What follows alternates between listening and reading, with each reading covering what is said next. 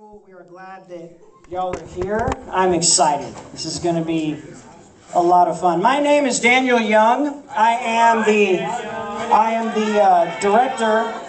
Yes. I'm the director of Chi Alpha Christian Fellowship here at UTRGV.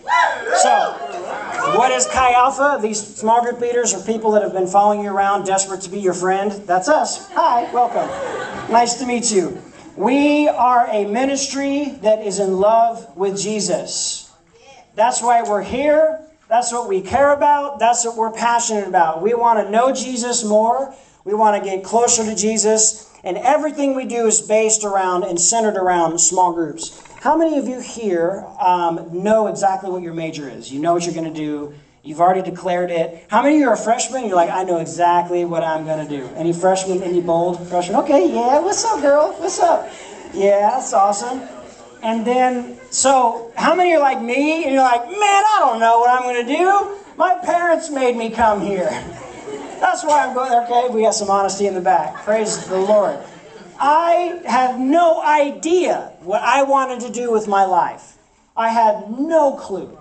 I never really decided. It was not until my junior year in college where the advisors kind of sit you down and like, you know, you have to make some decisions in your life. What do you enjoy? And I'm like, no, I don't know, not this. And they're saying, you got to choose. You got to make up your mind. Why are you here? What are you doing here? Why are you in college? What are your dreams? What is it that you are here to do? And so basically I just pointed at the easiest thing I could see on the page, which is communication studies. Anybody communication studies? I just threw mud at you. So. Yeah. Communication. Learn how to talk right. You know what I'm saying? So that's what I did. I chose communication studies because I had no idea. They forced me to pick something, and so then I finally decided to choose something. So people always asking me growing up, and people have asked you the same question, what do you want to be when you grow up? Now it's funny because I'm kind of a grown up, and I'm still asking myself, what do I want to be when I grow up? But I never declared this major until they actually forced me to. Now, it's interesting when you study what the culture is interested in, especially young people, especially junior high, high school, and even getting into college age groups. What do you aspire to be when you become an adult and grow old and get gray hairs and all of that? Well, recent study just came out, and they did a study of 3,000 kids. These are modern Generation Z kids in the United States. They did a study and asked that question, what do you want to be when you grow up? Every single year, number one place, you know what that was? Astronaut. What do you want to be when you grow up? The number one answer for the United States for children when they did this study is always astronaut. Do you want to know what it is now? The number one job that people, your generation, your little sisters, your little brothers, and you yourselves aspire to do when you grow up is to be a YouTuber. A YouTube video blogger. That is your dream. Hey guys, it's just the studies. I'm just quoting studies, okay? That's your dreams. That's our generation, and the culture that we live in now aspires not to go to the freaking moon, but to sit in front of a computer screen and record yourself all day. Welcome to 2019, ladies and gentlemen.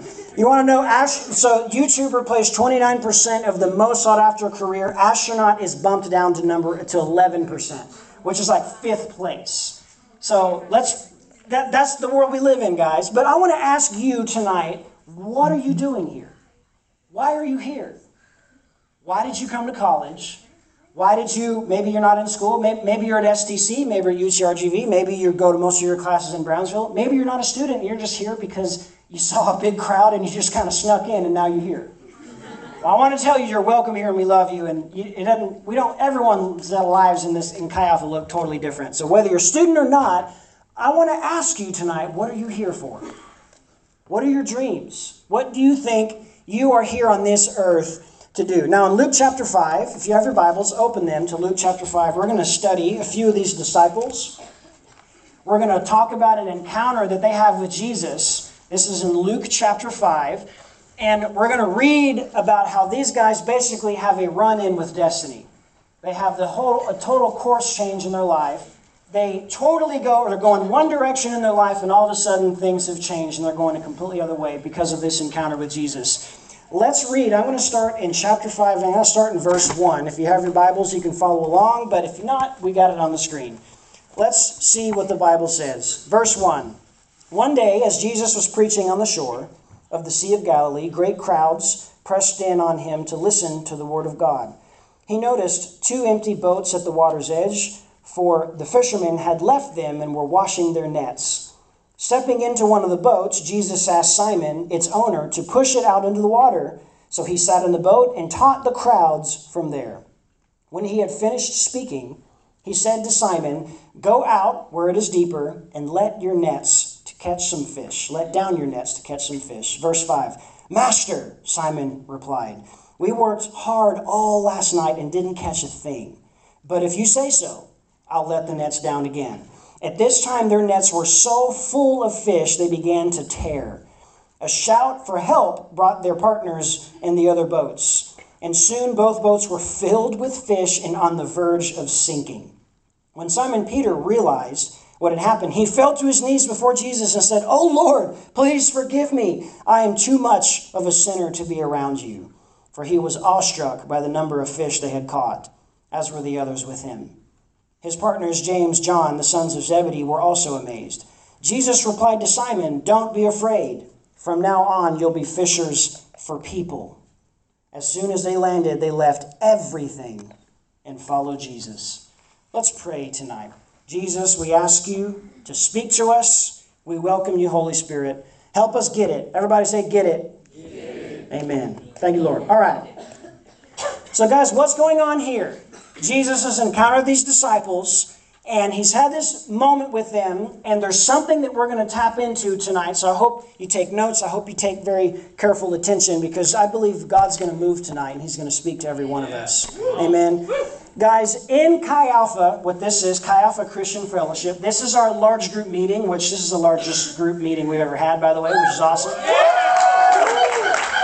But this large group meeting is basically an accumulation of all of our small groups. So if you want to know how to get involved in Chi Alpha, if you want to know about our mission trips that we have going on, if you want to know about the retreats that we have in San Antonio, if you want to know about all of these things, your key and your ticket to knowing what's going on is your small group leader. So if you're in small group, you are in Chi Alpha. There's not you don't sign a form, you don't do nothing. You just hang out with your small group.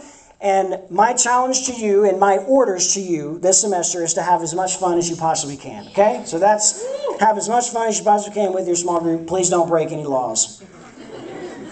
It has to be said. It has to be said. Sorry. So this semester, guys, we're going to go through a sermon series that I'm calling Absolutes of a Christ-like Army. For the next 6 to 7 weeks, we're going to discuss absolutes of a Christ-like army. Now, what do I mean by this? What is an absolute? When I say absolute, what I mean by that is that something that is resolutely true, something that is resolutely true and does not change. That's what I mean by an absolute. It might be a principle, it might be a person, it might be a certain idea. But when we're talking about absolutes, these are convictions of a Christ-like army that never change. They are absolute. They are absolute in what they mean and their meaning underneath the surface there. Francis Schaeffer, now I want to, before I say this quote, I want to just forewarn you. When you come to Chi Alpha, you are not allowed to not think. I know this might feel a little bit like church. I know this looks a little bit like church. We're perfectly okay with that. We're not ashamed of that. But you are not allowed to come to Chi Alpha, church kids. I'm looking at you. I'm looking at all you. I can say this because I'm a church kid, because I know. You are not allowed to turn your brain off when you come to Chi Alpha. You need to turn your brain on. You need to think. Because if you shut your brain down, the Lord will not get that word in your ears that he's trying to get into. Okay? He is going to speak to us. The Holy Spirit's going to actually really teach us something. So I want you to think really hard, because the Lord's going to really teach us something. Francis Schaeffer says something brilliant. He says this about absolutes. If there are no absolutes by which to judge society, society is absolute. Now, what does that mean? Everyone in here is smarter than I am, so I guarantee you know what I'm talking about. If there are no absolutes, he says, by which to judge society, if there are no rules, if there are no objective moral values that are hanging above society, that society adapts itself to, then if there's no law above that, then that means society itself is absolute. That means whatever the society decides to come up with as a good law, that becomes an absolute law that no one can question. And you study history, you see this all the time. You see this all over the history books, how societies declare there is no God over us. We decide what is right and wrong. And then societies go off into chaos. Time and time and time again in cultures, these things have happened. But Francis Schaeffer is making a good point. If you're comfortable with society really making up all the rules, then throw out God. But if you know that if a society, no matter what, I mean, Ravi Zacharias says some neighbors, when you move into a neighborhood, they come in and bake you a cake or a pie, right? Other neighbors, they eat themselves. Which do you prefer?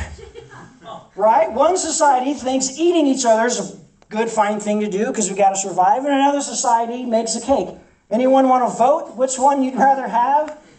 If there are no absolutes. Do you see what I'm saying here? If there are no absolutes over this society, then society, what it comes up with is absolute. And we're going to talk about this because the kingdom of God has absolutes. Yeah. The kingdom of God has absolutes. Now, in our YouTube, Twitch TV culture, we have a hunger for choices and options. If you don't like the church by the pastor that you heard preaching last Sunday, that's okay. There's about 18 other churches down the street that will preach a gospel that you really like and it's a little bit nicer. We got options, people. We got options. But the gospel is simple. The gospel says you either know Jesus or you do not know Jesus. It's an absolute. It's an absolute. And we're going to go in that. Now, what are the disciples seeing here? Let's go back to the scripture. The disciples are fishing. This Peter, James, and John. They're having a terrible night. Who's been fishing like me and spent all night and caught absolutely nothing? Okay, all of you people will relate to this. Peter's like, gosh, Jesus, we were fishing all night and caught nothing. Do you really, it's kind of, you see like the subtle attitude there. Like, do you really want us to go out there again? I mean, come on, I'm the fisherman. I know what I'm talking about, that kind of thing. And so what we got here is the disciples are seeing Jesus and a few things are going on. So what do they see? Let's talk about this. What are they seeing in Jesus? What is Jesus doing? The first thing that these disciples see is Christ on the shore. They walk up, Jesus walks up rather, they're sitting in the boats are empty, they're chilling out, they're eating, they're doing whatever, and they're waiting, and they see Christ on the shore. Now, Scripture suggests that these disciples had already walked with Jesus. Follow very carefully with me. It says that these disciples, Peter, James, and John, had actually encountered Jesus and had walked with him before, but at some point along the way, they had gone home and back to their old lives. They had gone back to fishing because that's what they always had done. So Peter and these guys hung out with Jesus, but they found it a little too difficult and they decided to go home and said, we'll see you later. But they went back to their old ways, you see. They went back to their old lives. Now, guys, here's another church word I'm going to throw out. Now, I know this is Chi Alpha. I know we're talking to church kids. I know we're talking to non-church kids. We understand where we're at. But I'm going to talk about a word called sin. Now, sin is a highly, highly, highly super religious word that people throw around all the time, right? Almost in our generation, our culture today, the word sin almost doesn't mean anything. Because I think when you hear things over and over and over, like a billion times, you kind of get desensitized to it. So you hear the word sin, you're like, bro, pretty sure I've heard this a billion times. What else is new? But what I want to tell you is sin is not just this thing that we do that God really makes God uncomfortable. That's not what sin is. Sin is not this thing that just God arbitrarily chooses, I don't really like that, and so he calls it sin. That's not what we mean when I'm saying sin is this. Sin is a violation of purpose. What sin is a violation of your purpose. What you were meant and what God had dreamed for you to do, and that pathway to get you to that wild dream. Sin is the thing that interrupts you to getting to that dream. Sin is the thing that interrupts God's plan, his dream in your life. That's what I mean by sin. Is everyone with me? Yeah. Oh, yeah, because we can't move forward until you get it. I'm going to take no test after this, whatever. Sin is a violation of purpose. Jeremiah 29:11 says this, "For I know the plans I have for you." That word in Hebrew can also be better translated to dreams. "For I know the dreams I have for you, declares the Lord. Dreams to prosper you and not to harm you." Did you ever know that God has a dream for your life? He has a dream for you, for your life. And that means our sin, which violates our purpose, is the only thing that's going to get in the way of that dream that God has. Your parents can't get in the way of that dream. Your situation, your circumstances that you're in can't get away with that dream. Only you get in the way of that dream. Talk to the Apostle Paul, who's in prison but still fulfilled God's dream for his life. You'll see what I'm saying? Guys, the truly sad thing about a culture that turns down Jesus' dream is not that we turn it down because we like other stuff, we want to do other things that seem better, but that we turn down his superior dream for something small, inferior, and lifeless. Rather than going to the moon, our culture would rather be a weeb in front of a computer screen, posting in the YouTube comment section, and getting on Twitch to stare at gamers sitting in chairs. What are you here to do, my friends? What are you here to do? The tragedy of this generation is when immense potential, magnificent potential in this generation, and magnificent vision and magnificent gifting, I'm talking about you, is wasted on meaningless living. Guys, real Grand Valley young people, God has a dream for your life, and that dream is the best dream you could ever imagine. He has a dream for you. I don't care how bad you screwed up. I don't care how terrible you think you are. God has a dream for you. He has a plan for your life, and that plan is better than any plan you could ever imagine. That's when we see Christ on the shore and we slowly approach him. That's what he's asking. When he slowly approaches our life, there's fixing to be a life change going on here. We are immediately revealed the things that in us need to change. The disciples felt that, and they saw Christ on the shore, which caused this internal change to happen. The second thing the disciples see is Christ in the boat. What Peter does, they invite Jesus in the boat, and the second thing they see is that they're experiencing is first Christ is on the shore, we're kind of approaching him, but then it gets personal because Christ steps into the boat that we're in. Who's ever read or seen the Chronicles of Narnia movies? Anybody seen those?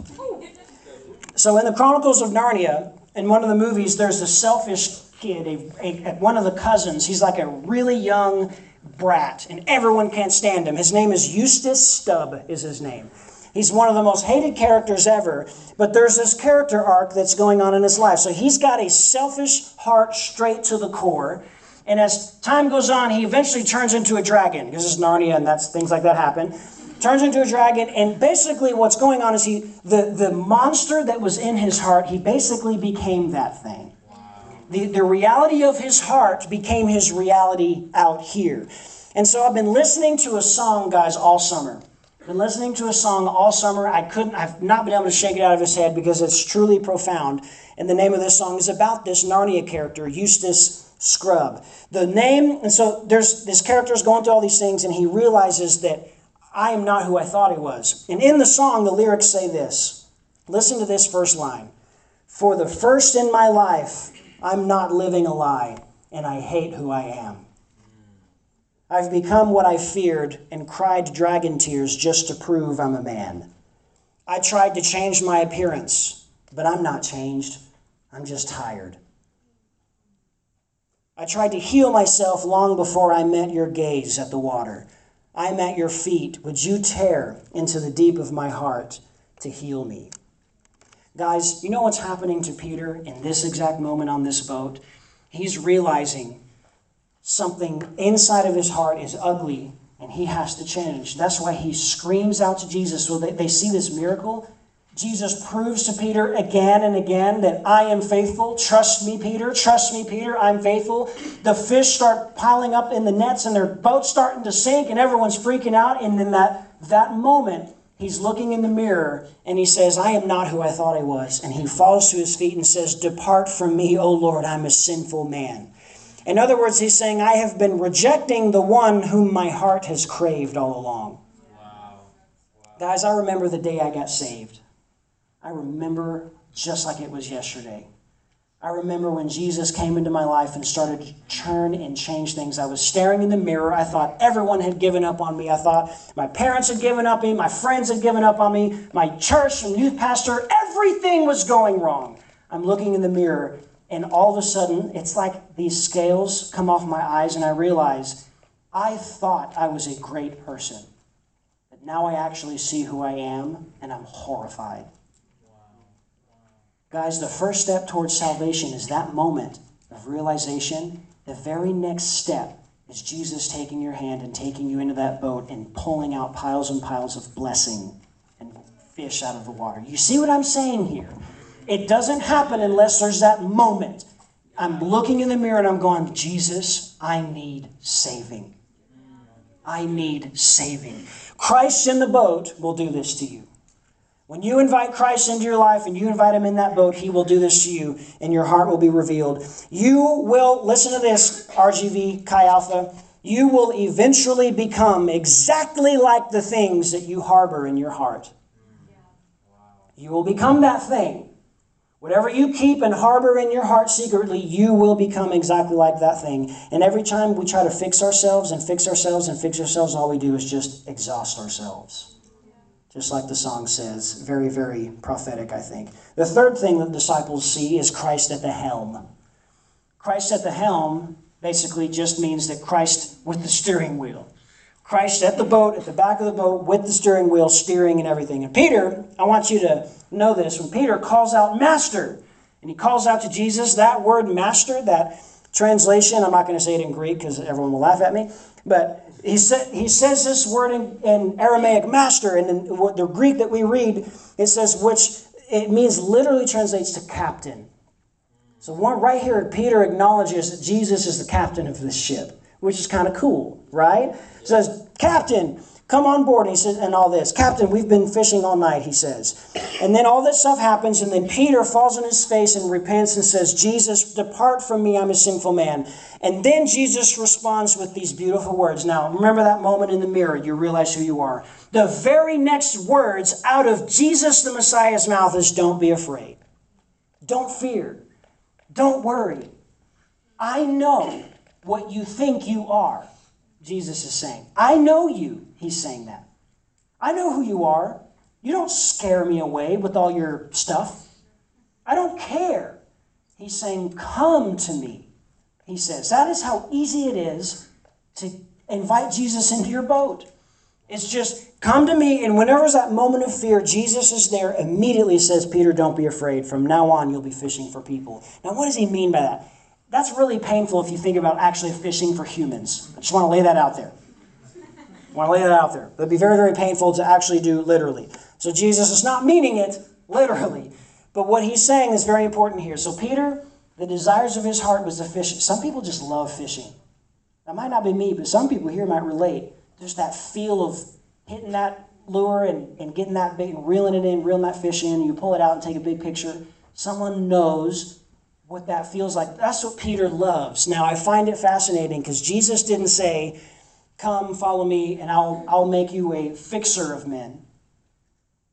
But maybe if you're in here and you like to fix stuff, your passion is fixing, Jesus probably would have said that. The thing that you're passionate about, insert that word there. Come, follow me, I'll make you a fixer of men. I'll make you, if fishing's your thing, come follow me, I'll make you fishers of men. I'll make you a cleaner of men's hearts. You see what I'm saying here? Jesus is pulling out the things that Peter loves and he's sanctifying it and making it work for the kingdom. You see what I mean by Jesus' dream? Jesus' dream is not from now on, everything you're good at, get rid of it. That's not what Jesus is saying. He's saying everything you're good at, give it to me and I'll sanctify it. And it will actually be useful in the kingdom. You see what I'm saying? That's what he's telling Peter. Come follow me, I'll make you a fisher of men. Meaning you're going to change the world, Peter. You're going to change the world. And Peter's like, what does this mean? Right? What on earth, right? Guys, what we're saying, and we say this many times in Chi Alpha, when you follow Jesus, what that means is that we will lay down our small ambitions and follow Jesus to save the world. Lay down your small ambitions and come with me, he says, to save the world. Peter only saw the thing that he had. Peter only saw right here. He saw only in front of his feet. But Jesus saw what Peter would become. Jesus knew what Peter eventually would be. And when you keep reading the Gospels and get in the chapter in the book of Acts, after Pentecost, Peter is literally preaching to 3,000 people, and 3,000 people are getting saved. Because this transformation of this life, this wonderful life with Jesus that Peter had led. We always see the brokenness in the thing that we have to carry. I've told people before, like, you don't know what it's like to be me. I have to live with me every day. You know what I'm saying? You know, anyone never think that before? Like, I'm even fed up with me. Anyone feel like that? I'm so fed up with me. I think we all do. But this is what Jesus is saying, is I know who you are now, but I also know who I can make you become. And only by that road to walk with Jesus and inviting him and being the captain of your ship at the helm will that take place. When you let Christ take the helm, get ready, guys. Get ready. When Jesus takes the helm of your life, you know why? Because God always breaks every net he fills. And you just wait to see what Jesus does in your life when you begin to trust him. And you begin to let your life fall onto him and your worries and your cares fall onto him. God breaks every net he fills. I'm going to ask Brittany to return. And we're going to close with this. Guys, something about me I want you guys to understand. Many of you, this is the first time you've met me. Hello. Others, you know how ridiculous and silly I am. So just wait. But I remember my biggest issue and my biggest frustration was the fact that I didn't know where I was going. I didn't know what to do. Like, I felt like everything was a plan B. Everything. Everything I thought, well, I could do music, but it just wasn't the thing. I could major in this, and I could go. My brother was in law enforcement. He's doing really good. He's like the pride of the family. He's in the FBI. He's doing all this awesome stuff. He's like arresting people right now. Like literally right now. He's arresting people. And the family's like, we've got 3 sons. One of them is an FBI agent. Ooh, ah. And all he's like, wow. And then we have the other son, younger, and he's a graphic designer for a multi-million-dollar company. Ooh, ah. And then our third son, he's a missionary. But the FBI, right? Crazy. Now, that's not totally the truth of my story, but many people, that is the story. You feel like an embarrassment. You feel like there's just nothing you can do to make things better. You feel like there's nothing you can do to fix what's going on in your life.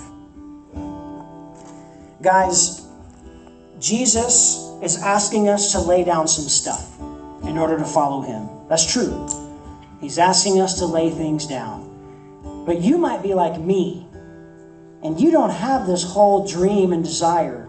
You might be like me, and you're like, I got a bunch of plan Bs. I actually don't have a dream, and kind of wish I did. Guys, Jesus will give you a dream beyond your wildest dreams. Right? He will. He will give you a destiny. He will give you something to be proud of. He will turn you into something beautiful for his kingdom if we but be willing to lay down everything. Let's stand tonight.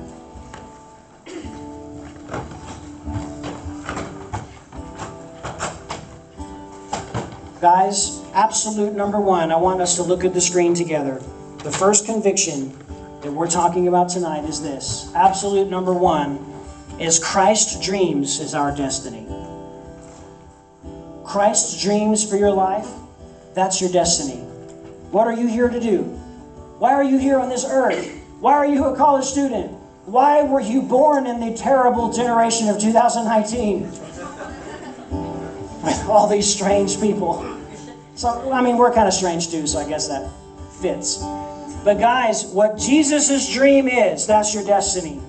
And if you embark on this journey with RGV Chi Alpha and you stick in small group, and I encourage you to do, we're going to chase after Jesus. We're going to follow him. And we're going to find him. And he's going to blow your minds. Let's pray. Jesus,